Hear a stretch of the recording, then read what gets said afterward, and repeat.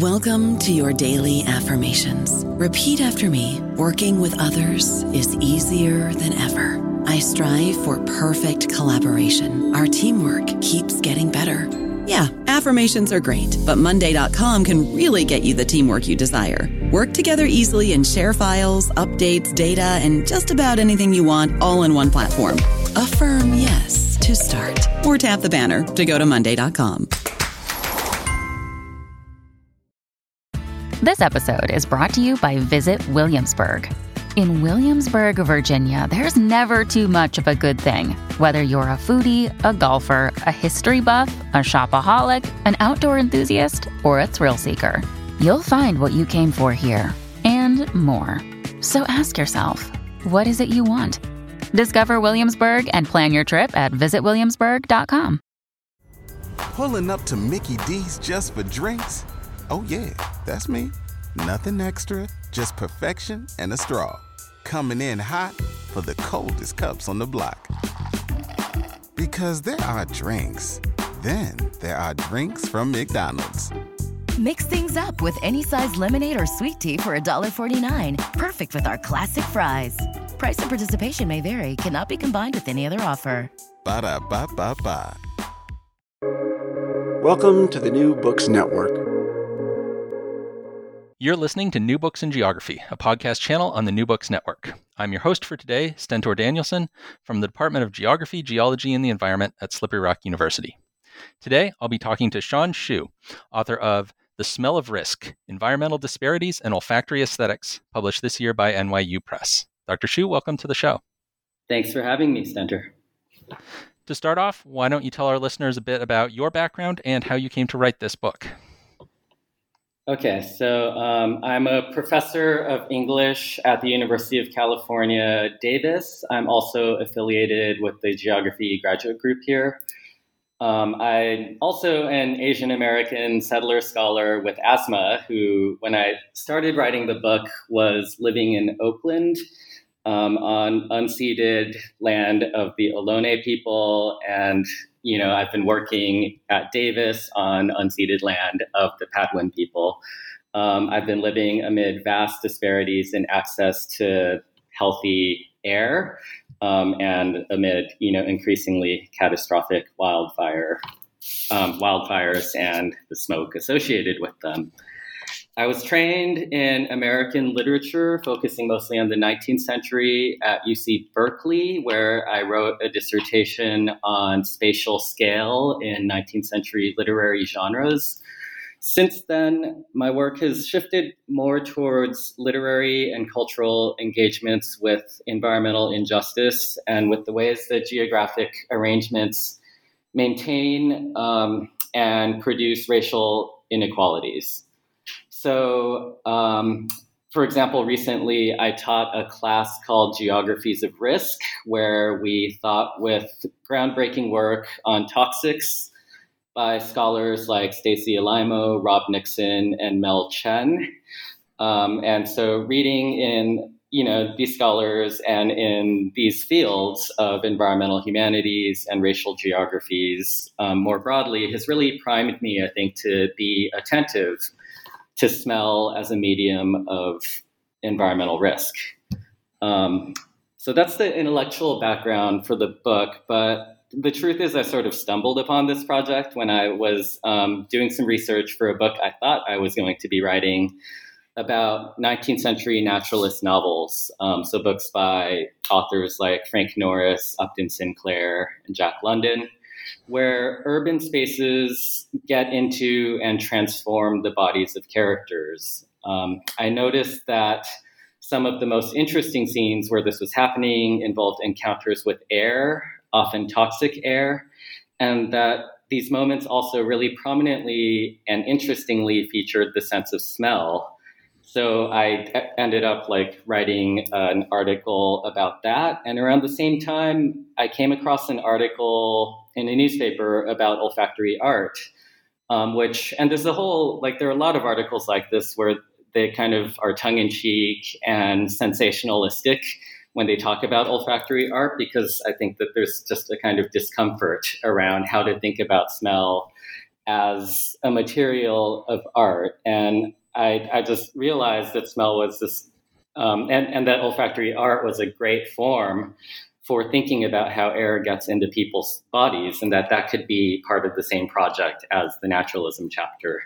So I remember kind of being on the fence between writing the book I thought I was going to write on literary naturalism and writing a book about smell, and just deciding that the smell book was going to push me into, engaging with different fields, different kinds of conversations. And it just seemed like it was going to be a very different kind of challenge and learning experience. So that's the route I took. And yeah, I guess there's some kind of lesson there about serendipity in the research project, and just, shifting a project to follow what feels most generative. Yeah, I think that's the general outlines of that story are a pretty common one, that you kind of stumble into something interesting when you thought you were going to be doing something else, and then you kind of, retcon a sort of intellectual background to it because now this is the thing that you're really engaged with. Right. So in the introduction to your book, you have this great phrase, the capitalism's unevenly distributed atmosphere. So I think that kind of captures some of what you're doing in this book. So could you elaborate on that phrase in terms of what it means and how you're exploring this idea throughout the book?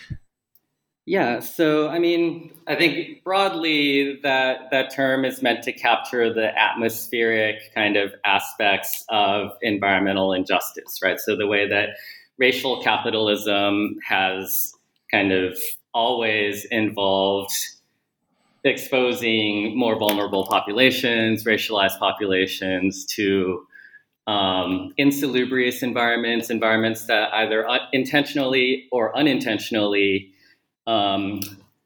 resulted in, premature deaths and various forms of debilitation, industrial production. So dirty industries would be one common kind of example of this, or the siting of things like freeways, incinerators, toxic dumps, but also urban planning, architecture and ventilation in, apartment buildings and things like this, right? So in order to expand, capitalism has always just kind of relied on this production of differential atmospheres or unevenly distributed atmospheres.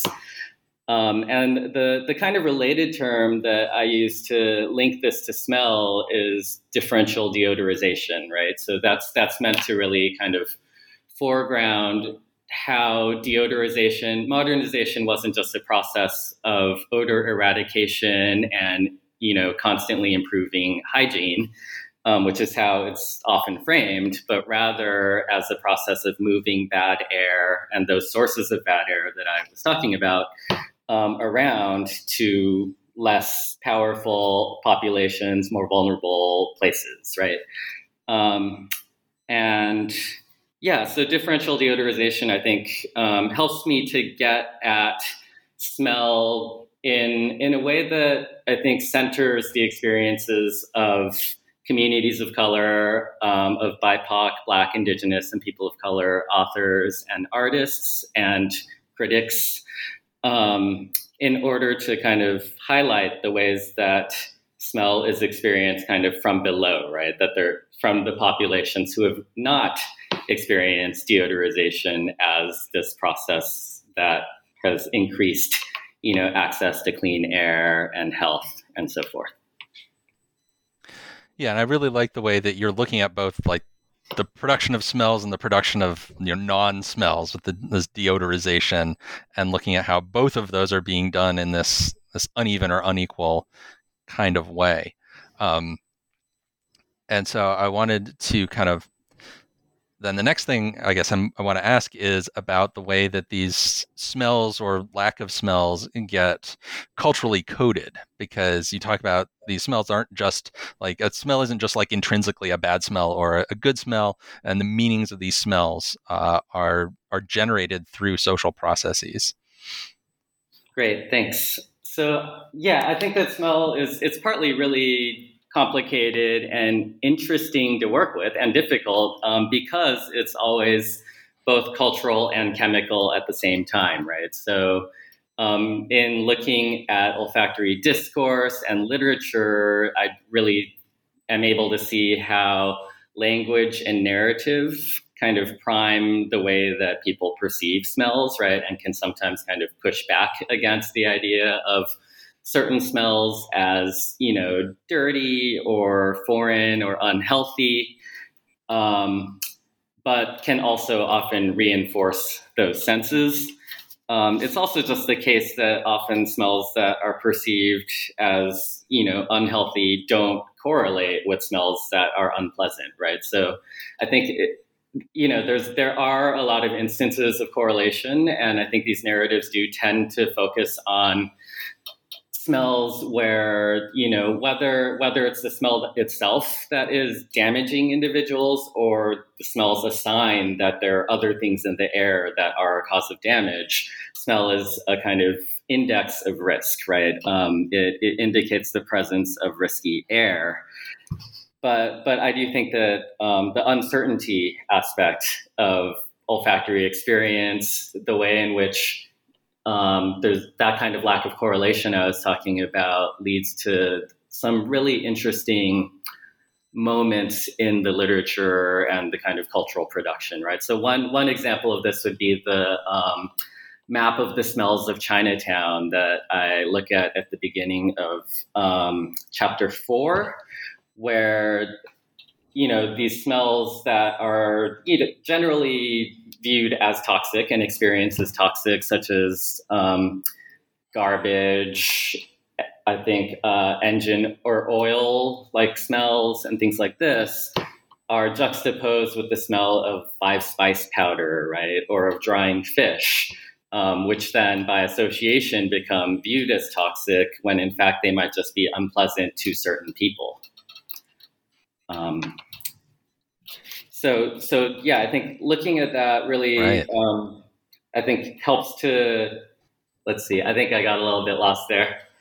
So I think that literature and art then help to kind of recode sometimes how we experience these smells that are, have been framed as poisonous, toxic, hazardous.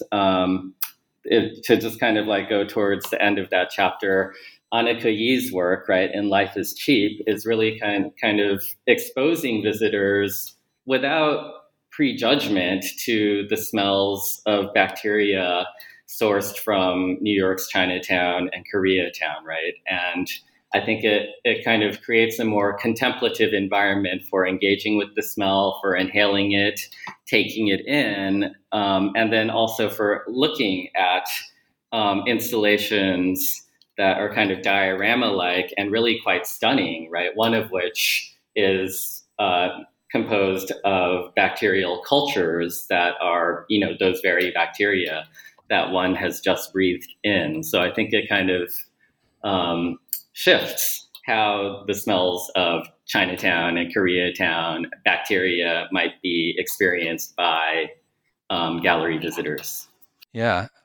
So kind of jumping off from some of the stuff that you said there, you're doing a good job of like setting up my next question without realizing it in some of your responses. That you also talk about the way that smell is, on the one hand, this really sort of visceral way that people are directly experiencing some of the atmospheric conditions that they're being subjected to. But then on the other hand, you've got this downplaying of smell as being, subjective by kind of, scientific analysis and philosophers and so forth. And so could you talk a bit about that tension between the sort of visceral and the subjective kind of dimensions of smell, and kind of who pays attention to smell and takes smell seriously in these kind of scenarios? Yeah, thanks. So I think that this kind of downplaying of smell in the Western philosophical and aesthetic tradition, I trace back to Kant, as many other scholars have, right? And one of the kind of foundational moments for my project was realizing that the things that have made smell marginal within the Western kind of tradition of aesthetic thinking are things like subjectivity, immersivity, right, or immersiveness, uncertainty, being very difficult to describe, and then this kind of biochemical crossing of bodily boundaries, right? So thinking about it in terms of Stacy Alimo's concept of transcorporeality. Smell and breathing are a way of like constantly exchanging matter with the air around us, and therefore kind of just shot through with uncertainty about what the effects of those might or might not be. So these all seem like really fascinating qualities of smell, especially when we think about environmental risk, right? So the different, the kind of just pervasiveness of uncertainty that we negotiate every day, right? Think about like COVID or Ulrich Beck's work, right? Like just really generative work on risk. Society comes to mind there as well. So I turn to, authors, writers, critics who are really much more writing from positions that center the knowledge of people who are exposed to risk, right? So naturalist authors, for example, are really writing about people who are kind of down and out, populations that are often kind of like below middle class, right? Or people who have kind of fallen from middle class status and that process of falling. In the case of one of the novels, I talk about Vandover and the Brute. What else? There's people with environmental illness or multiple chemical sensitivity, right? For whom hyperosmia or a kind of really heightened sense of smell is a common symptom. They use smell and olfactory knowledge in very different ways, right? So whether it's subjective or not, the fact that certain substances in the air correlate with experiences of illness, debilitation, and just really unpleasant embodied experiences, they are to be avoided, right? So people with environmental illness use their sense of smell, often their heightened sense of smell, to kind of analyze the air around them constantly as they move through it, as it changes day to day. Smell becomes a kind of really important tool there of survival, right? And of negotiating everyday atmospheres. But on a broader community level, I think smell in a lot of these works, so works by writers of color, so like Edith Eaton, who I talk about in the chapter on what I call Atmo-Orientalism, or Chester Himes and Rudolph Fisher, African-American authors, who I talk about in the chapter about detective fiction. I would say that for them, smell is, among other things, has a capacity to operate as a kind of citizen science, right? And certainly for people with chemical sensitivity, that it's a kind of gathering of evidence about everyday environments that can then be used not only to kind of change how one negotiates those environments, but also to generate knowledge about the sources of those atmospheric particulates that are causing those kinds of responses. Indigenous people who I write about in chapter 5, right? So I write about the Samoan author Albert Wendt, the Kanaka Maoli or Indigenous Hawaiian author Haunani K. Trask, and the Potawatomi plant biologist and writer Robin Wall Kimmerer.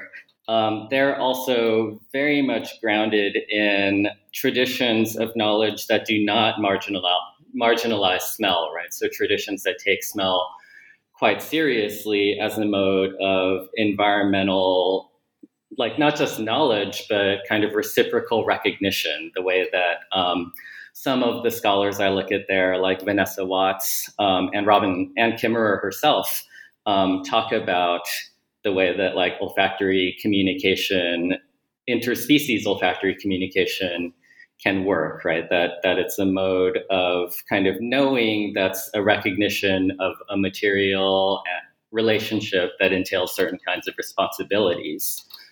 So I try to kind of follow those authors' kind of framings of smell, in part because they really push back against traditions of deodorization, right? That not only try to expunge, noxious smells in public space, albeit only in certain public spaces, but those traditions also devalue smell as a kind of legitimate tool or medium of knowledge and of negotiating the world.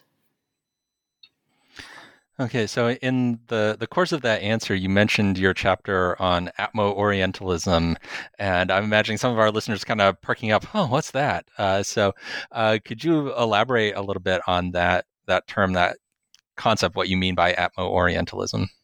Yeah, and I'm sorry to just drop a randomly invented term in there, but Atmo-Orientalism is a term that I coined to emphasize the way in which, like, Orientalism, right, which is, we could just gloss as, in part, a kind of like discursive and perceptual racialization of Asiatic bodies, right, which often gets framed in ways that are visual, right, or about language, the way people speak, the way they look, bodily phenotypes, and things like this. I want to focus instead I do focus instead in that chapter on the racialization of Asian air, right? So thinking about Asian immigrants not just as different bodies, but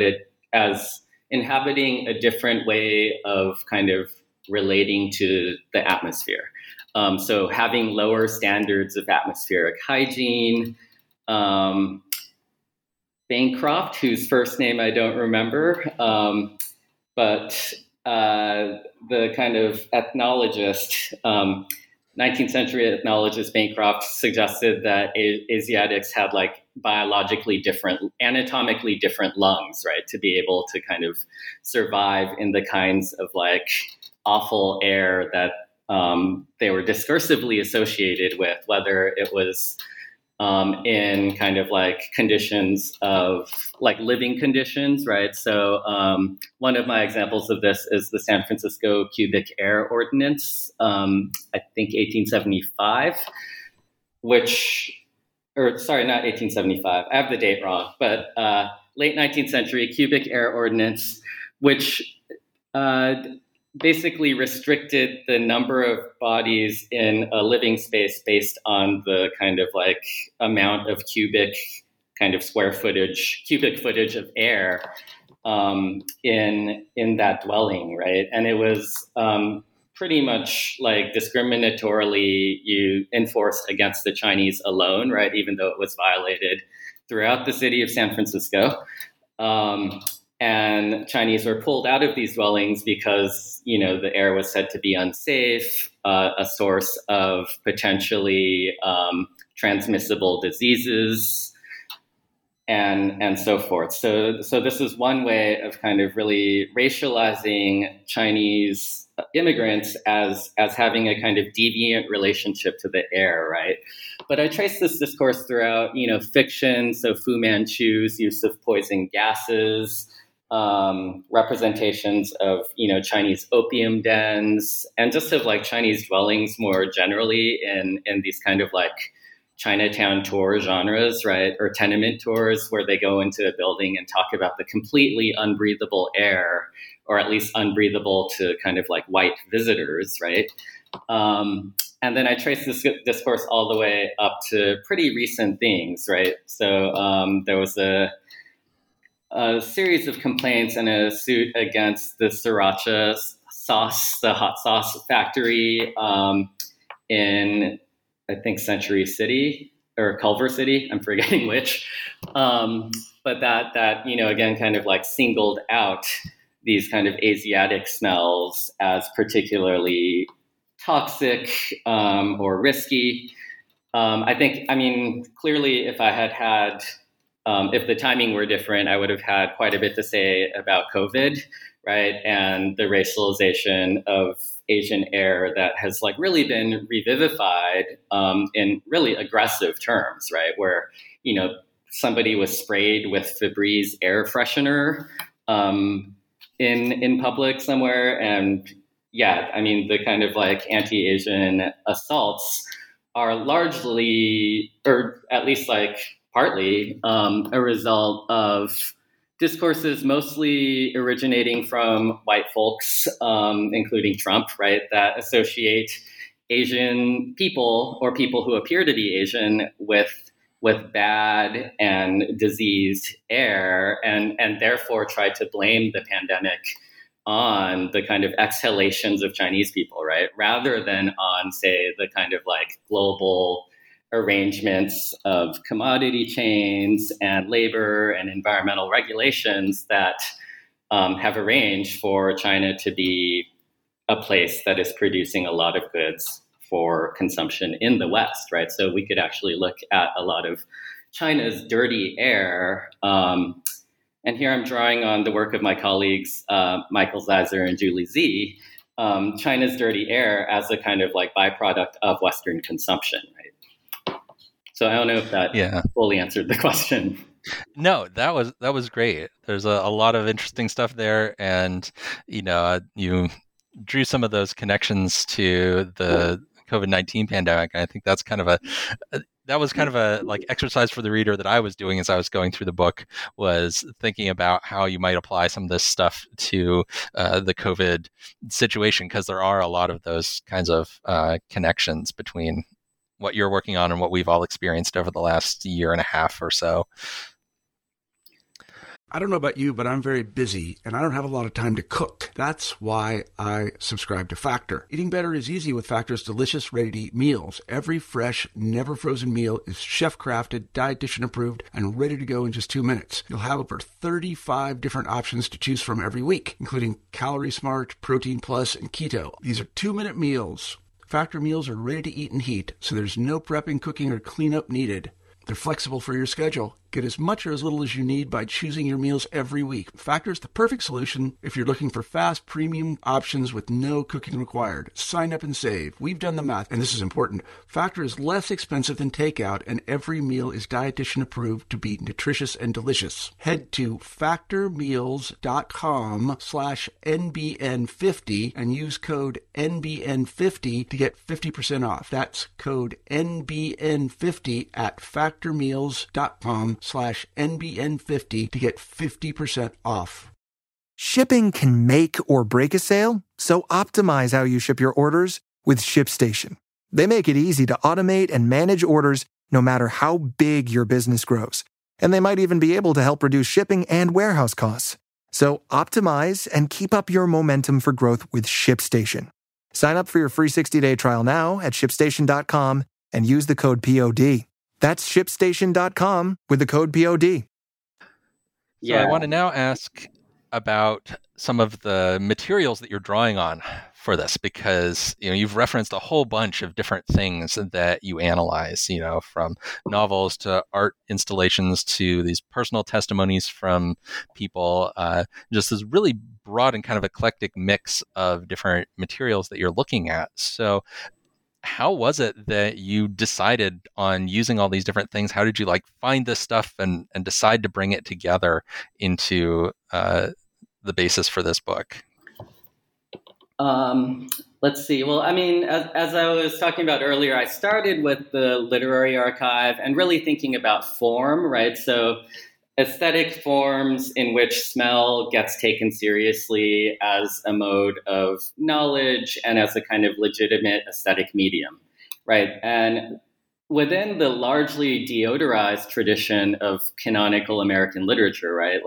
There are some really famous passages involving smell. So, for example, the ambergris chapter in Moby Dick. But there's not a whole lot of kind of what you might call olfactory forms. I really kind of singled out detective fiction or kind of crime fiction more broadly, right? And literary naturalism as two forms where smell plays a really like central role, at least in many of the works. So detective fiction, in that case, I'm tracing the kind of figure, which isn't always a figure, right? Sometimes it's literalized, of the detective's nose. The detective is kind of what I argue is originally a version of a bloodhound, right? Like sniffing out deviant bodies in order to kind of individualize crime and eradicate it from urban environments. So the detective as a model of, or as an agent of deodorization in that case. And then the ways in which later detective fiction, like the Black authored works that I mentioned by Rudolf Fischer and Chester Himes, really pushed back on that idea, right, by emphasizing infrastructural factors in kind of like bad air and in crime. So thinking about crime in infrastructural and environmental terms, right? Or the feminist hard-boiled author Sarah Paretsky in her novel Bloodshot, doing something along those lines as well. And then I kind of connect all of that with multiple chemical sensitivity, like writings by people with multiple chemical sensitivity, because through the common thread of hyperosmia, right, and of using smell to both to detect causes of environmental violence, but also like the way in which this act of what the critic Jesse Oak Taylor calls immersive toxicology, right? Using your own body as a toxicological tool really kind of transforms, intoxicates, and in many cases endangers the breather and the sort of detective figure.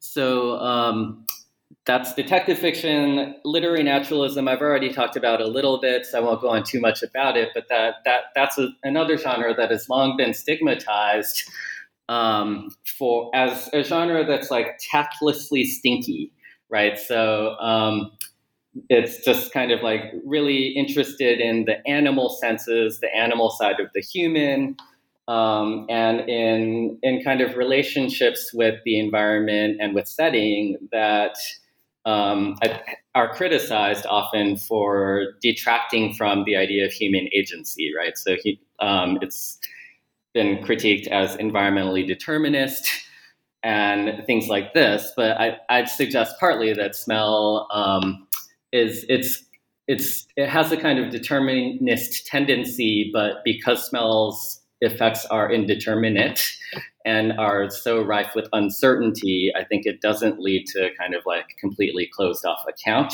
And then I connect that with what I call neo-naturalist works that use smell to kind of think through and stage environmental justice issues, right? So one prime example would be Elena Maria Viramontes' novels Under the Feet of Jesus, which is about migrant farm workers in Central California, mostly Latinx, living among everyday pesticide exposures, and their dogs came with them, which is about, again, mostly Latinx youth growing up in East Los Angeles during the peak decades of freeway construction, right? So in both those cases, I'm interested partly as, someone trained in the 19th century who has become really kind of like, through my teaching and research, really interested in contemporary BIPOC literature, and also in environmental humanities kinds of like issues. I was interested in kind of tracking formal threads that connect 19th century work with, more contemporary writings produced in a period where environmental justice was a kind of explicit movement, concern, and had already been kind of like largely theorized, right? So that these pre-existing formal trends could be realized in different ways. The third form that I look at is olfactory art. And that's another one that, as I said, has often been stigmatized, right? Or kind of like marginalized as something that couldn't possibly be serious. A curator friend of mine told me that olfactory art is a curator's nightmare, right? Like trying to figure out how to display works that smell to audiences who might not appreciate, and, you know, some of whom may actually be put in danger by smells. And then also among works of art that could be compromised in various ways by olfactory elements, like odorants in the air, and trying to prevent intermingling of smells and all of this, right? So it really kind of like brought out for me how much the Western Art Museum or gallery is premised on ideas of deodorization and of kind of a discrete contemplative viewing body. So olfactory art, I think, like erupts into galleries and museum environments in ways that like really just like from the get-go violate these assumptions and raise like really interesting questions, often involving environmental risk, right? So I wanted to kind of like provide like a kind of theoretical basis that's environmental risk oriented for thinking about olfactory art. And yeah, so those are like the three first chapters, thinking about aesthetic forms. And then the last two chapters, I wanted to really kind of center problems of racialization because, you know, there's been a lot of scholarship done already on smell as a tool and a kind of, especially olfactory discourse as a tool of racial differentiation. But I wanted to think a little bit more about like how it's happening not only on discursive levels, but also on material levels.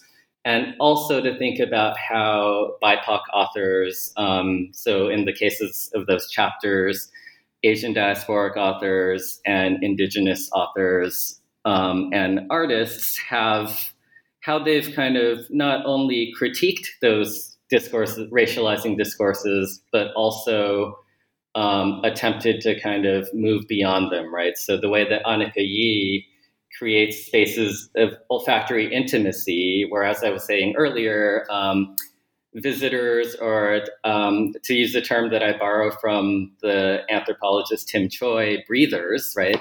So instead of viewers, the breathers of that artwork kind of engage in this intimacy with the bacteria that are at the heart of the exhibit in ways that invite a different kind of contemplation, right? So it's not a visual contemplation, but just kind of like, what is this doing to my body?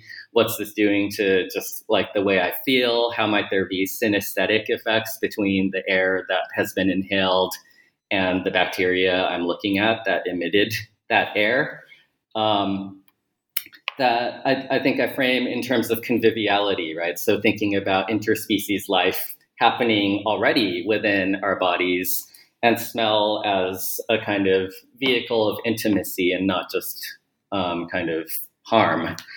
And then in the case of the fifth chapter titled Decolonizing Smell, I look at how, so for example, with Haunani K. Trask and Robin Wall Kimmerer, how they think about smell not only as, you know, the stench of colonialism, as Trask calls it, but also as the kind of like pungent and divine indigenous, like forms of the indigenous landscape, right? Non-human forms ranging from, like, some of her references are to mylee vines, to the wind, the smell of the wind, lizards, and geological features, right?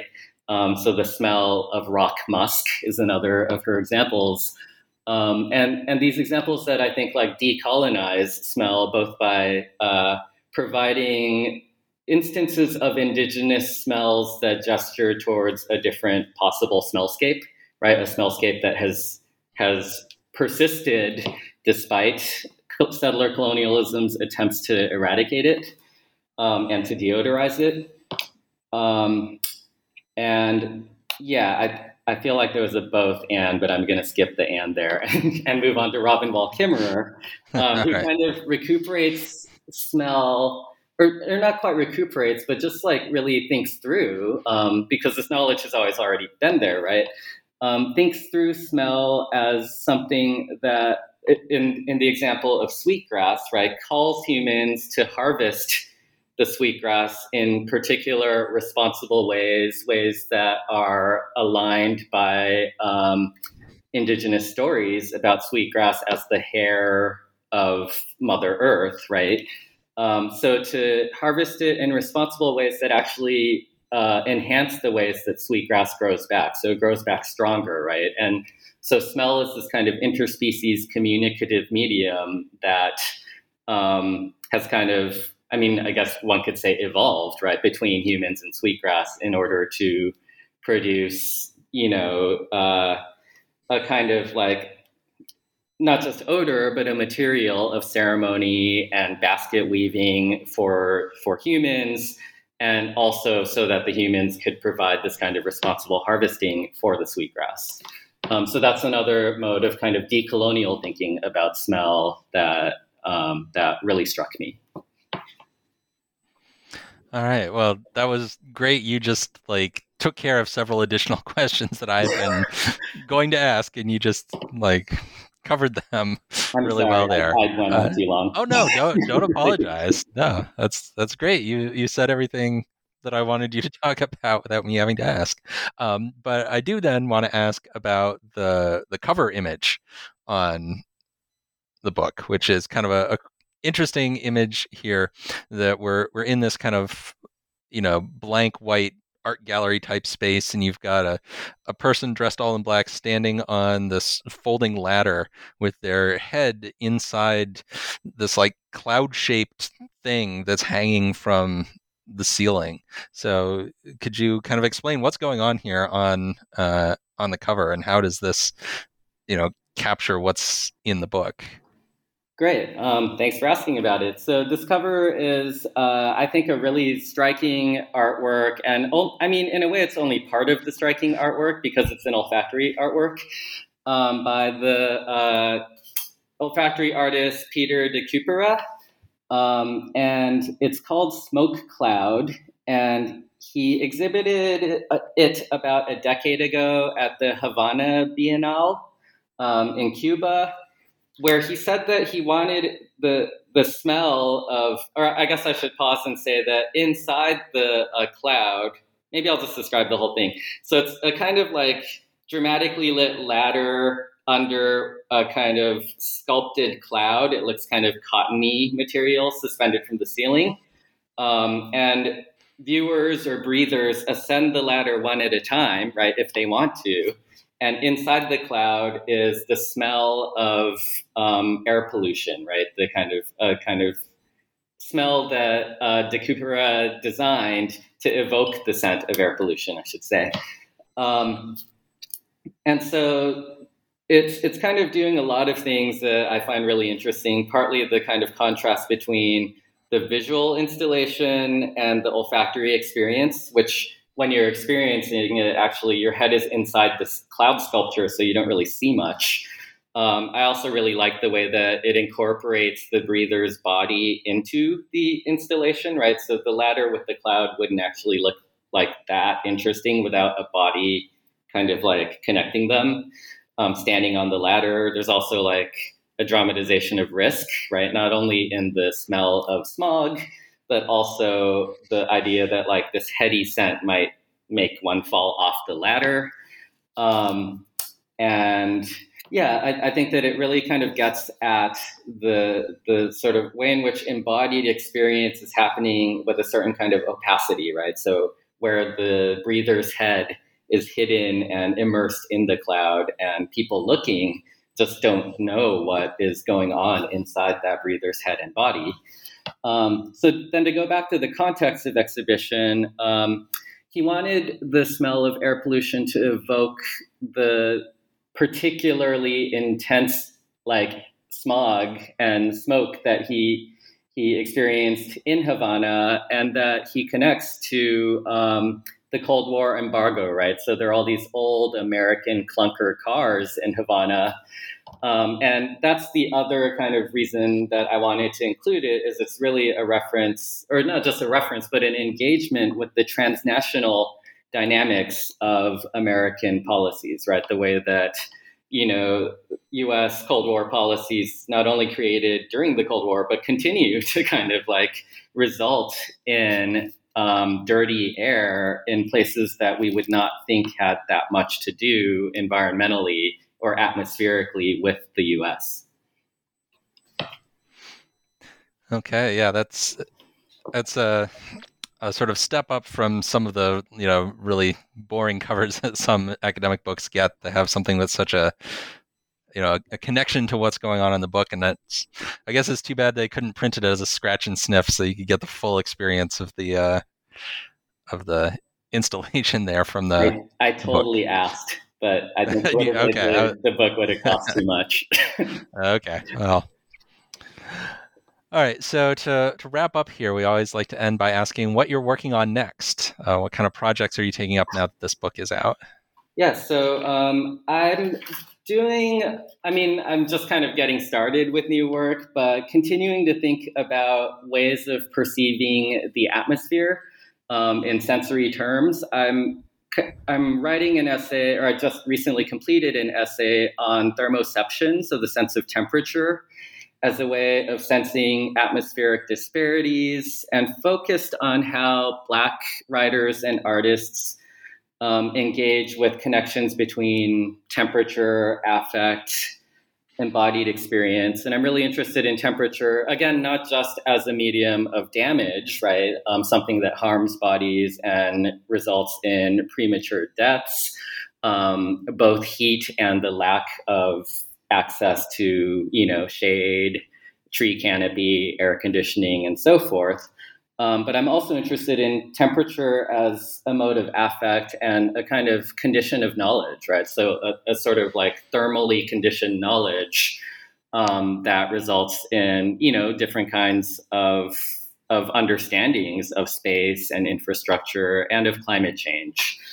So one thing that I want to investigate in that book really is the urban heat island effect, right, which urban planners know all about, but which I think literary critics haven't really thought about a whole lot. So I want to think about, the literature, art, and culture around the urban heat island effect, and with a focus on Black authored text. So one example that comes to mind immediately would be Spike Lee's Do the Right Thing, right? Which he said he wanted every single scene to make the viewer sweat and to evoke the hottest day of the year. The other project I'm working on, which is very much related to that, is a kind of more public-facing book for the Bloomsbury Object Lessons series, which is this great series edited by Christopher Schaberg and Ian Bogos that thinks through the kind of social and cultural implications and embeddedness of everyday objects. So I'm writing one of those on air conditioning. And the reason I'm doing that is partly that air conditioning strikes me as fascinating as a kind of distributed object, right? An object we rarely, mostly functions in the background of our lives, and we notice it when we don't have access to it, but would like access to it. It's also been theorized in really powerful terms, right? So it's a technology that really opens on to a theory. So I'm thinking here of Peter Sloterdijk's theorization of air conditioning as the ways that we condition the air in order to condition life. Right. So the differentiated air is a way to condition and differentiate life, I could say. And there I want to really focus on air conditioning in a framework of climate justice, right? So again, centering the perspectives of people who have little access to it. One example would be Mohsin Hamid's Moth Smoke, right? Where he says that Pakistan's population has one major divide, which is between the air conditioned and the great uncooled, right? The people who experience air conditioning from the outside of buildings as actually really hot because it's just emitting heat outwards towards them.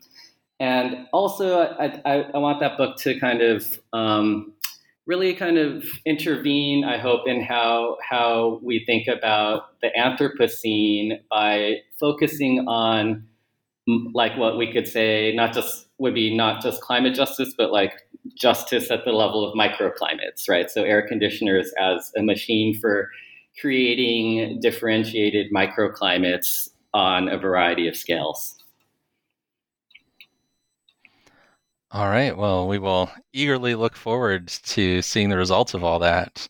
That all sounds really interesting. So, Dr. Hsu, thank you so much for coming on the show. Thanks, Stentor. It was a pleasure. You just heard a conversation with Hsuan Hsu, author of The Smell of Risk, Environmental Disparities and Olfactory Aesthetics, published this year by NYU Press.